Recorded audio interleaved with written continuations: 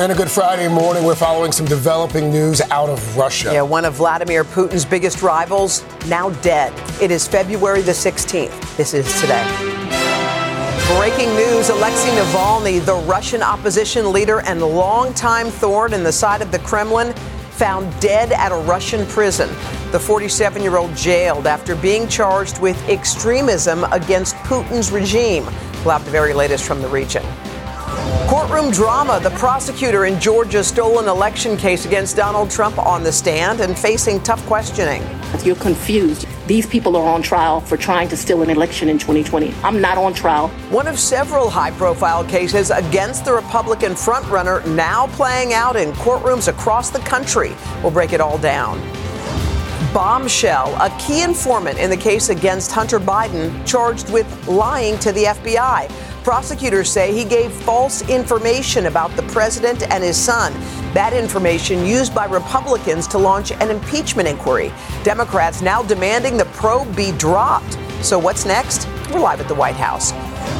Coming together, an overnight vigil in Kansas City honoring the victims of that mass shooting at the Chiefs Victory Parade. The family of the beloved mother who was killed now speaking out. She was a very wholesome, very caring, very loving individual. Their emotional message and what police believe now sparked the violence. Those stories plus, let it snow. Nearly 50 million people from the Midwest to New England waking up to winter storm alerts. The full forecast and what it means for your weekend straight ahead. And League of Her Own, Caitlin Clark puts on a show shattering the women's scoring record and more. A new career high. A new Iowa women's basketball record. We're going for them all. The many highlights and how she's being honored by fans and other greats of the game. Today, Friday, February 16th, 2024. From NBC News, this is Today with Savannah Guthrie and Hoda Kotb. Live from Studio 1A in Rockefeller Plaza. Well, good morning. Good to see you. Welcome to Today. It is a Friday. We're glad you're with us. Savannah is off this morning. It didn't take Caitlin long to break that record, did it? No. A couple of minutes into the first quarter. Shattered the record. And I thought it was most appropriate that she did it with her signature shot. Yes. Almost from half court. Wow. So we'll have more on that record-breaking night in just a moment. But we do want to get to our breaking news. Just this morning, Russian state media is reporting Alexei Navalny, the jailed opposition leader and main Vladimir Putin critic, has died. NBC's Richard Engel joins us now. He's got the very latest on this. Richard, what are the late breaking details? So good morning, Hoda. This is not just any critic of the Kremlin. This is Alexei Navalny, the most famous, most outspoken thorn in the side of Vladimir Putin. He has been in prison in Russia, and just in December, he was moved from a prison not far from Moscow to a very remote facility north of the Arctic Circle in Siberia.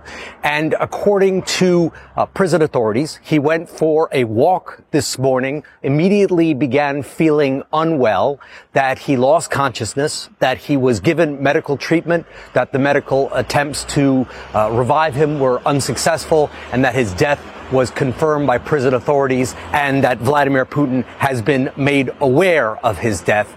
There will be many, however, who treat this with a lot of skepticism, especially after Vladimir Putin has been accused numerous times of having his political rivals assassinated.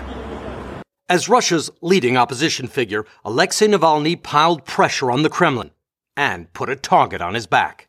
Born in 1976 in what was then the Soviet Union, Navalny trained as a lawyer and rose to prominence as a political blogger. In 2011, he started the Anti-Corruption Foundation, which exposed the extravagant wealth of Russian officials, including President Vladimir Putin. The biggest thing that Putin is afraid of is public discontent in Russia, and that is why it's so afraid of opposition leaders. Navalny's and Putin's stars were intertwined. As Putin tightened his grip on power, Navalny became a leading figure at anti-government protests. We will force them to live by the law because we hold the power here, he shouted. He was arrested countless times and turned attacks to his advantage. In 2017, after announcing his intentions to run for president, Navalny was attacked with green dye twice. Maybe the Kremlin thinks that I will not record videos with a green face, he said, but now even more people will watch. In 2019, as Navalny's anti-corruption foundation gained support nationally, police raided their offices and arrested several activists, including, of course, Navalny. But in 2020, his life was threatened like never before. On a plane traveling from Siberia to Moscow, Navalny became deathly ill. He fell into a coma and was put on a ventilator. While recovering in a German hospital, investigators revealed he had been poisoned with Novichok, a Soviet-era neurotoxin. Navalny blamed Putin for the attack, a claim the Kremlin denies. Miraculously, Navalny recovered and participated in the investigation into his own poisoning, documenting the whole thing on social media. Despite the threats against his life, in January 2021, Navalny and his wife Yulia voluntarily returned to Moscow, where he was immediately arrested, ostensibly for violating the terms of a 2014 embezzlement case. Once in jail, he was tried and sentenced to more than 9 years in a maximum security prison. Navalny said the charges were politically motivated.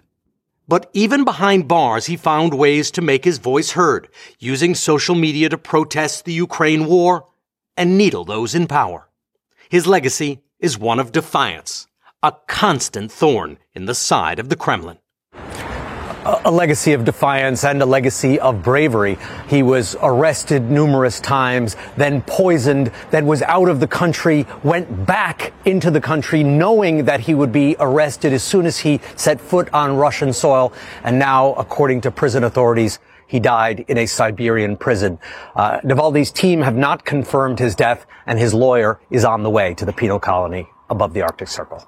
All right, Richard Engel with those late-breaking details. Richard, thank you. Meanwhile, back here at home, we're following several high-profile cases shaping the world of politics, including Donald Trump's legal battles. Here in New York, a date has now been set in his hush money trial after Trump's lawyers failed to have the case dismissed or delayed. It came amid fiery testimony from the district attorney in Georgia over a separate case concerning election interference.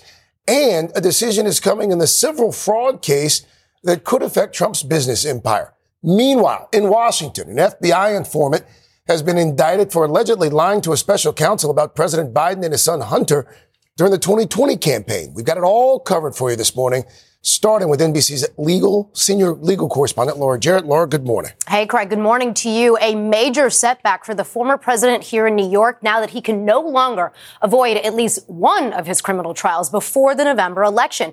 But he may have found strategic advantage in Georgia, a very different case now hitting a major detour. This morning, more testimony expected in Fulton County, Georgia, after District Attorney Fani Willis unloaded on the stand Thursday. It is a lie. It is a lie. Trying to defend her reputation and save her election interference case against the former president, as defense attorneys try to get her kicked off. You're confused. You think I'm on trial. These people are on trial for trying to steal an election in 2020. I'm not on trial. Willis, combative at times. No. This is the truth. Sparring with defense attorneys over when she began a relationship with top prosecutor Nathan Wade and whether it started before she tapped him to lead the Trump case. In November of 2021, I hired him. I do not consider our relationship to have become romantic until early of 2022. That timeline differing from the one offered by Willis's former friend, testifying Thursday their relationship started years before. You have no doubt that their romantic relationship was in effect from 2019 until the last time you spoke with her. No doubt. At issue for the judge to resolve whether Willis benefited financially from hiring Wade, as defense attorneys have highlighted the pair's vacations together. I don't need anything from a man. A man is not a plan. A man is a companion. painting it all as a conflict of interest in order to upend the entire prosecution. While in New York, a different Trump trial moves full steam ahead. Jury selection now set for March 25th. In the case where prosecutors accuse Mr. Trump of trying to bury a hush money payment to a porn star before the 2016 election, an allegation Mr. Trump has pled not guilty to, the judge refusing to dismiss the charges. I shouldn't be in a courthouse for something that virtually every legal scholar says they don't understand that there's no crime. Even if he was guilty of something, there's no crime. I mean, so many moving parts here, Laura. Meanwhile, you got the president, former President Trump, waiting for a ruling on a separate third trial today? Yes. What can you tell us this about is that? the civil fraud trial here in New York. We're waiting for a decision from the judge. It's a bench trial. We expect it later today. $370 million fine. That's the penalty he could potentially be facing, potentially losing his namesake company. We'll see where it goes. We expect the decision later today. All right. Laura Jarrett. Laura, thank you. Thank you, Laura. Also this morning, the impeachment inquiry of President Biden by House Republicans may be in jeopardy. A significant figure in their case now indicted by the Justice Department on charges of lying to the FBI about the president and his son Hunter. NBC's chief White House correspondent Peter Alexander joins us now. He's got the very latest. Hey, Peter, good morning. Hoda, good morning to you. This is really a dramatic new development. Democrats are now urging House Republicans to abandon their impeachment inquiry in the wake of this indictment. The Justice Department says a longtime confidential FBI informant, a man by the name of Alexander Smirnov, allegedly provided false information about President Biden and his son to an FBI agent, including explosive allegations that the Bidens took millions of dollars in bribes. This morning, House Republicans' case for impeaching President Biden may be falling apart after special counsel David Weiss charged a former FBI informant with lying about financial ties between President Biden, his son Hunter, and a Ukrainian energy company, Burisma. Top Democrats now calling on the GOP to abandon the impeachment inquiry. Even Donald Trump's handpicked special counsel, Mr. Weiss, has now brought charges against this confidential human informant who turns out presumably, allegedly, to have been engaged in a fraud from the very beginning. Those Burisma allegations are the focus of House Republicans' push for impeachment. According to the Justice Department, Alexander Smirnov was arrested in Las Vegas after returning from a trip overseas. A 37-page indictment alleges Smirnov had been a confidential source for the FBI since 2010, and that he provided false, derogatory information to the FBI about both Bidens after Joe Biden became a candidate for president in 2020. The DOJ says the source falsely claimed officials at Burisma said they hired Hunter because his father would protect them, and that the Bidens were paid $5 million each. Following Smirnov's indictment, the House GOP said its impeachment inquiry does not rely on the informant's claims, even though top Republicans have amplified his false allegations for months. A highly credible FBI source alleges that Joe Biden received $5 million in exchange for pressuring for the firing of a Ukrainian prosecutor. A source familiar with the matter tells NBC News Hunter Biden does not know the individual who was charged and does not believe he ever met him. In December, Hunter Biden acknowledged past financial struggles, but called House Republicans' quest to impeach his father baseless. There's no evidence to support the allegations that my father was financially involved in my business because it did not happen. A new overnight, Hunter Biden's attorney tells NBC News that top House Republicans had been warned that they, quote, built their conspiracies about Hunter and his family on lies told by people with agendas, not facts. Smirnov made his initial court appearance yesterday in Las Vegas. A judge ordered him held pending a detention hearing next Tuesday. Craig and Hoda. All right, Peter, thank you. And also a programming note, Kristen Welker will have the very latest from D.C., including the presidential race Sunday morning on Meet the Press. Meanwhile, some new details are emerging this morning on that frightening mass shooting at the Chiefs Super Bowl victory parade. We are now learning a little bit more about what led to it as more survivors and heroes are sharing their pretty remarkable stories. NBC's Jesse Kirsch in Kansas City for us once again this morning. Jesse, good morning. Craig, good morning. Just minutes ago, here outside of where the rally and then shooting occurred, championship Chiefs banners were taken down at Union Station. But there are also projections up on the building now that say Kansas City strong. A reminder that even as the confetti and the other debris is cleaned up here, memories of the violence remain. Overnight at a candlelight vigil, the Kansas City community grieving and outraged. You gotta protect us. I'm scared as hell. After the city's Super Bowl celebration devolved into deadly chaos. Authorities say they recovered several firearms and have 2 juveniles in custody. But so far, no official word on criminal charges. This appeared to be a dispute between several people that ended in gunfire. And this morning, we're seeing more images from the unfolding horror. One mother and daughter hiding under a car and desperately calling 911. There was gunshots. This video appears to show the massive crowd at the rally when gunshots first rang out. Some fans begin to flee, but many more seem unaware that nearby a 43-year-old mother of 2 was gunned down. It's a big loss. Lisa Lopez Galvan was a local radio DJ and huge Chiefs fan. Her family says what was supposed to be a celebration with her son turned into a nightmare. Both were shot, but only he survived. Lisa was a lot more than just a number. She was a very wholesome, very caring, very loving individual. Officials revealing of the 22 people wounded, at least half are under age 16. The youngest person shot, 8 years old. In a new year that's only 46 days old, this was at least the 48th mass shooting of 4 or more people, according to the Gun Violence Archive. Another American tragedy, fueling familiar outrage. What is happening here? Have we become that numb? Have we become that calloused? Thankfully, Bridget Barden says at one point she was this close to the rally stage.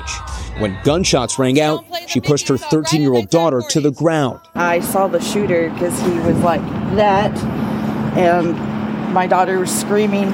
So you saw someone with a gun? Oh yeah, I saw the guns. Barden says this bullet fragment struck her backpack, just inches from her body. I've been through some traumatizing things that changed my life, and this is probably the worst. And a short time ago, we also learned that overnight, Taylor Swift, who has arguably become the world's most famous Kansas City Chiefs fan this season, has donated $100,000 to a crowdfund that says it is set up to help the family of Lisa Lopez Galvan, who lost her life here. Craig. Jesse Kirschforce once again there in Kansas City. Jesse, thank you. We've got a lot more to get to, including a noticeable shift by American consumers. So after spending freely over the holiday shoppers, they pulled back in January, leading to a larger than expected drop in retail sales. But it was a good day on Wall Street. The S&P 500 hit a new record high. The Dow gained nearly 350 points. So let's break it all down and the impact on us. NBC senior business correspondent Christine Romans is here.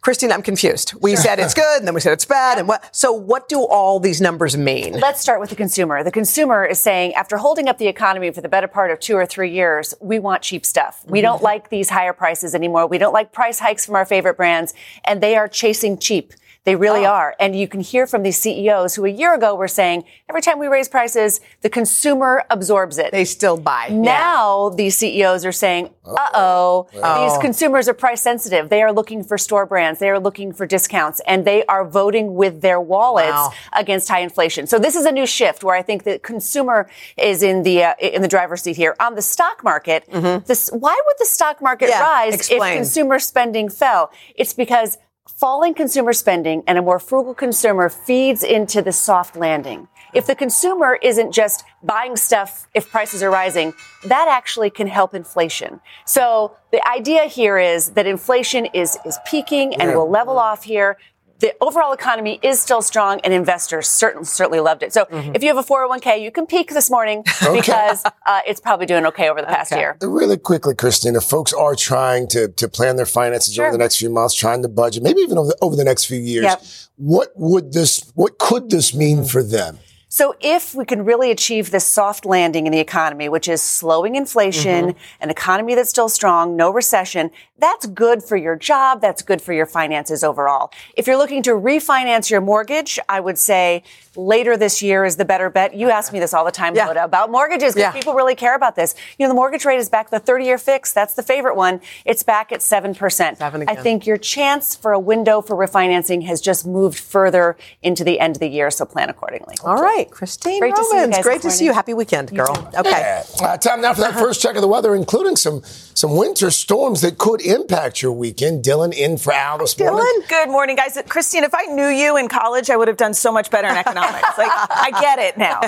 Yes, we do have more snow. That's a quick moving storm system. It's a Clipper system that's just going to race through the Midwest and then eventually into the Northeast. By this evening, I think the commute could be a little tricky, especially back through Indiana into Ohio, down into northern Kentucky. And then overnight is when we're going to see it mostly impact the East Coast in Philadelphia, Baltimore, Washington, D.C. I think it would be about 10 p.m. to midnight tonight. Hopefully it all exits by the time we get into Saturday morning. So it's just going to dump a little bit of snow, a couple of inches back through the Ohio River Valley, higher amounts through the higher elevations back through Pennsylvania into West Virginia. And I'd say about an inch or two up and down the East Coast. Again, that's tonight into very early tomorrow morning. And that's your latest forecast. All right. Thank you, Dylan. Just had a new lawsuit that's getting a lot of attention this morning for its troubling claims about those popular dating apps. Emily Aketta's on that one for us. Hey, guys. Good morning to you. Popular dating app Hinge, their catchphrase is designed to be deleted, but a group of users say they don't believe that to be the case. Coming up, the Valentine's Day lawsuit slamming dating apps for putting profits over love. All right, Em, thank you. Plus, a controversial look nearly 30 years later at the murder of music icon Selena. What the woman convicted in the case is now claiming in a new documentary, and the reaction from the late star's family. But first, this is Today on NBC.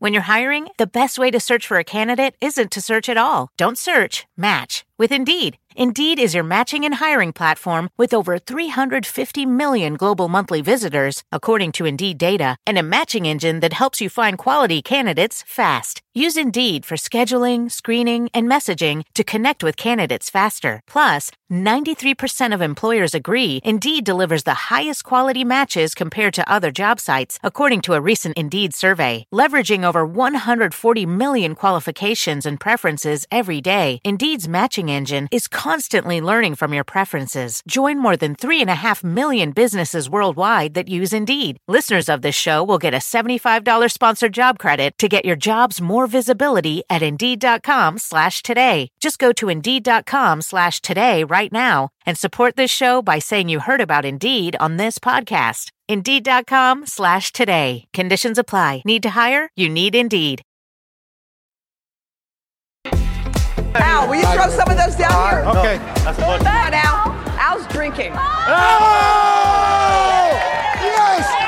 Yes. We remember that was a moment in the history books. That was last summer. Craig sunk that shot. Cornhole on the plaza. By the way, I don't know if you know this, Craig, but this sport is so big, there's actually a future in it. 2 high school seniors in Colorado got scholarships to play in college. They are the very first Division I recruits in the country, and they're taking their talents to a university that you know well, Craig, Winthrop University in the fall. My brother is a proud Winthrop Eagles grad. Oh, really? Rock Hill, South Carolina. I had no idea they had a cornhole. By the way, cornhole would have been the only collegiate sport where actually could maybe do it. Could have played. Yeah, you got a good hand. You got a good hand. All right. We're going to do that again this summer, by the way, in Hoda. So good. I like that. I'm into practicing. First up this half hour, though, a new twist in the search for love. A lawsuit brought on Valentine's Day, no less, is taking aim at popular dating apps. NBC's Emily Aketa is here with that story. Emily, good morning. Guys, good morning. We've all heard of them. Tinder, Hinge, The League. They've become popular ways of dating in the modern world. In fact, they now lead to serious relationships, including marriage, for roughly 20% of U.S. couples under the age of 30. But a group of users are blasting those platforms for allegedly rolling out addictive features and putting profits over love. Whether it's stumbling into a dreamy British bookstore or a matching drink order at a bar, the days of coincidental meet-cutes appear to be fading as technology dominates the dating scene. I'm about to go on my second Hinge date 2 days in a row. An estimated 300 million people around the world use dating apps, an industry that raked in nearly $5 billion in revenue in 2022. But a lawsuit filed on Valentine's Day argues that's not the case, and that popular dating apps Tinder, Hinge, and The League are portrayed by their owner Match Group as effective tools for establishing off-app relationships while secretly doing everything in its power to capture and sustain paying subscribers and keep them on app. Ryan Clarkson is representing the 6 plaintiffs. What about these apps make them addictive?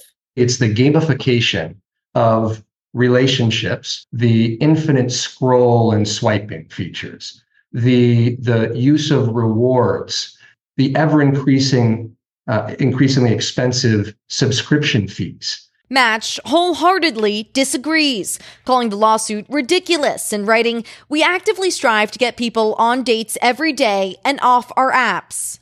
An eHarmony survey in the UK found 9 in 10 singles who use online dating platforms believe they are addicted, and 7 in 10 think it has a negative impact on their mental health. I'd say it was an awful experience. While criticism of dating apps focuses on adults, it comes as tech companies face mounting scrutiny over allegedly employing addictive features and contributing to the youth mental health crisis. New York City suing several social media platforms this week, who all say they strive to keep people safe. Clarkson hopes his lawsuit and others alike help slow the scrolling in a screen-weary world. We all need to kind of shed a light on any of these technologies that foment addiction. So if you're one of the millions of people exploring dating apps, psychologists suggest take things slowly, looking carefully at a profile before swiping. It is not a numbers game. Focus on 1 or 2 dating apps and set aside time for scrolling so it doesn't impede on your entire day. Guys, I still believe the meet cutes are out there, though. I think they're out there and happening. Yeah, that's so good. I don't even know meet cutes. It's the organic way of meeting. Like I don't even know the verbiage. I'm like, what does that mean? Thank you for the education. All right, still ahead, guys. A talented woman making baseball and broadcasting history. She was just named the first ever female lead voice of a major league team. We're going to celebrate Jenny Kavnar when she joins us here live. It's going to be a great story. First, though, Chloe Molas is here with some controversy surrounding a new documentary about the murder of music icon Selena. Good morning. The woman who killed Selena is speaking out in a new docuseries claiming there's more to the story. We'll have that for you next.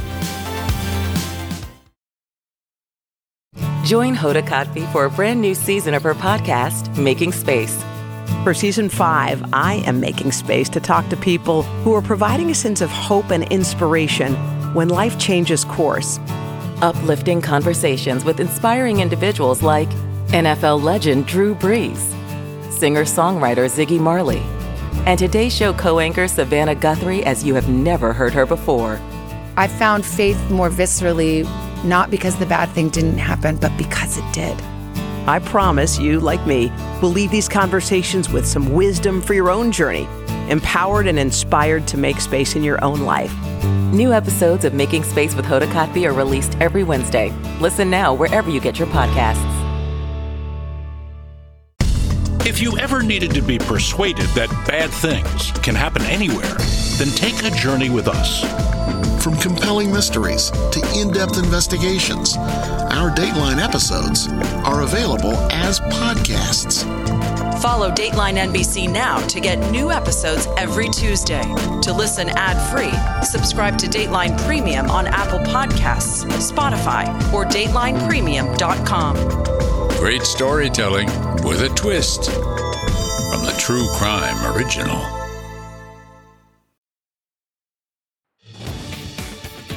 At 7:39 this morning on In Depth Today, a new docuseries about the life and death of music icon Selena. It's coming under fire from her family and fans for including new sit-down interviews with the star's convicted killer. NBC's entertainment correspondent Chloe Molas has this one for us. Chloe, good morning. Good morning, Craig. Selena was gunned down in a motel room in Corpus Christi, Texas in 1995 by her friend and employee, Yolanda Saldivar. Something Saldivar claims was an accident and motivated by secrets she helped Selena hide from her family. She was the queen of Tejano music, Grammy Award-winning singer Selena Quintanilla Perez. Now this morning, the woman behind her 1995 murder, Yolanda Saldivar, is drawing new controversy.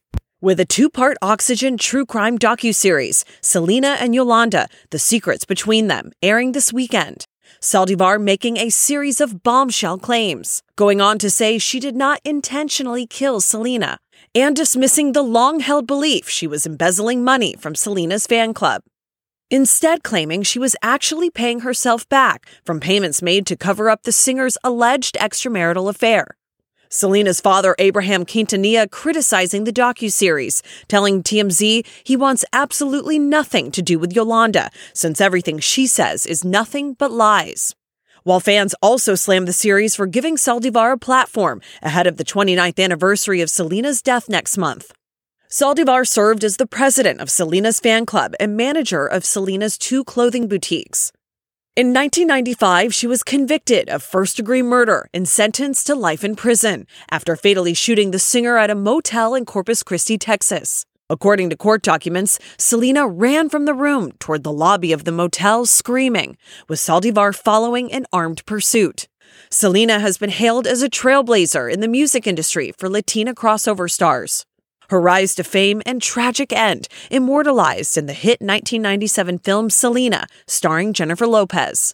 Now brought to attention once again, nearly 3 decades later. Oxygen is owned by our parent company, NBC Universal. Now, this series will also feature authorities who were at the scene of Selena's murder, including the hostage negotiator who spent 9 hours on the phone with Saldivar before she surrendered. NBC News has also reached out to Selena's family for comment, but we have not yet heard back. And Saldivar, she's up for parole next year also. All right. Thank you, Chloe. We appreciate it. All right, let's get another check of the weather. Look at Dylan. Hey, Dylan. Hey, good morning again, guys. We do have to keep an eye on California going into this weekend. We have a couple of atmospheric rivers with some storms that are going to make their way onshore. This one's going to impact central and northern California going into the weekend, and then that one is going to impact central and southern California by the time we get into the Monday to Wednesday timeframe of next week. Right now, we're just starting to see some of that moisture come onshore along with the clouds, too. But it's really down through southern California where we do have those flood watches already issued because we could see several inches of rain. In fact, we could see as much as 2 to 4 inches of rain around Los Angeles, closer to the coast, and then you go inland into the foothills and into the mountains where we could see up to 8 inches of rain. But even across San Francisco, up across Northern California, 3-4 inches of rain is possible, and then that translates to perhaps about 1 to 2 feet of snow in some of the higher elevations. And that's your latest forecast. All right, Dylan, thank you. Coming up, guys, we're going to take you inside that record-setting night for basketball superstar Caitlin Clark. Harry Smith was there at the stadium. He's got the many highlights. Wow, is right, Harry. We'll have that in our morning boost coming up right after this. Harry. Carson's joining the party. Iowa superstar Caitlin Clark with that trademark logo to break the career scoring record last night. Well, it was thrilling to watch on TV, as you can imagine. Even better to be there in the stands. Our own Harry Smith scored a seat to history. He is still there. Look at him. Harry, tell us all about it. Unbelievable. This place was rocking last night. I mean, you could feel the building shake, and we had a ringside seat to basketball history. The great ones come to play, and last night the University of Iowa's Caitlin Clark did not disappoint. As usual this season, Iowa's Carver Hawkeye Arena was filled to capacity last night to see something rare and wonderful. Caitlin Clark, their oh-so-versatile superstar, was a mere handful of points away from setting a new NCAA career record. And minutes into the first quarter, she did it, broke it. The roar of the crowd sounded like the scream of jet engines.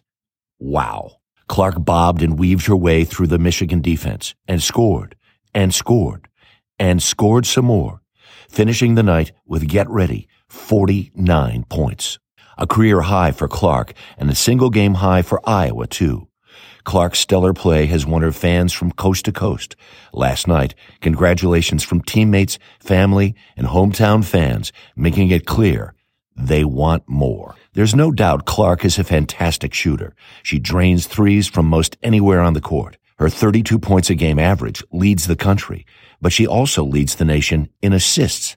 She dishes the ball to her teammates with pinpoint accuracy. Sensational. Would-be Caitlins proudly don her number 22. Kids are crazy for her. And while her home court sells out, so too do her road games. Clark is also profiting from her prowess on the hard court. State Farm, Hy-Vee supermarkets, and Nike are among her endorsements. Her earnings already estimated in the high six figures. And wouldn't it be fun if Clark surpassed the men's record put up by Pete Maravich? Pistol Pete is not out of reach. And there's a lot of season yet to come. So Caitlin Clark's numbers, 3,569. Pete Maravich, 3,668. There's 4 regular season games left in the season, and then the tournament comes. I don't know how she doesn't beat Pete Maravich's record. And quite frankly, these were handed out last night. Every kid in America is going to want one of these on their wall. What does it say? Break Let's it, see. own it. You break it. You own it. That is awesome. And I love, Harry, how she's leading in scoring, but she leads in assists too. It just shows you like the kind of player she is. Yep. Right. Thank you, Harry. You know what? Complete game, and to be able to sit here like this close on the baseline and watch last night. Unbelievable. That's awesome. Coolest. Awesome. Thank you, Harry. Good point. You're right. Her DNA is over all the points in the game, whether she scores or dishes. Right. Guys, they are calling it New Music Friday because we got some major stars dropping some singles overnight. I'm going to have them all for you on Popstar.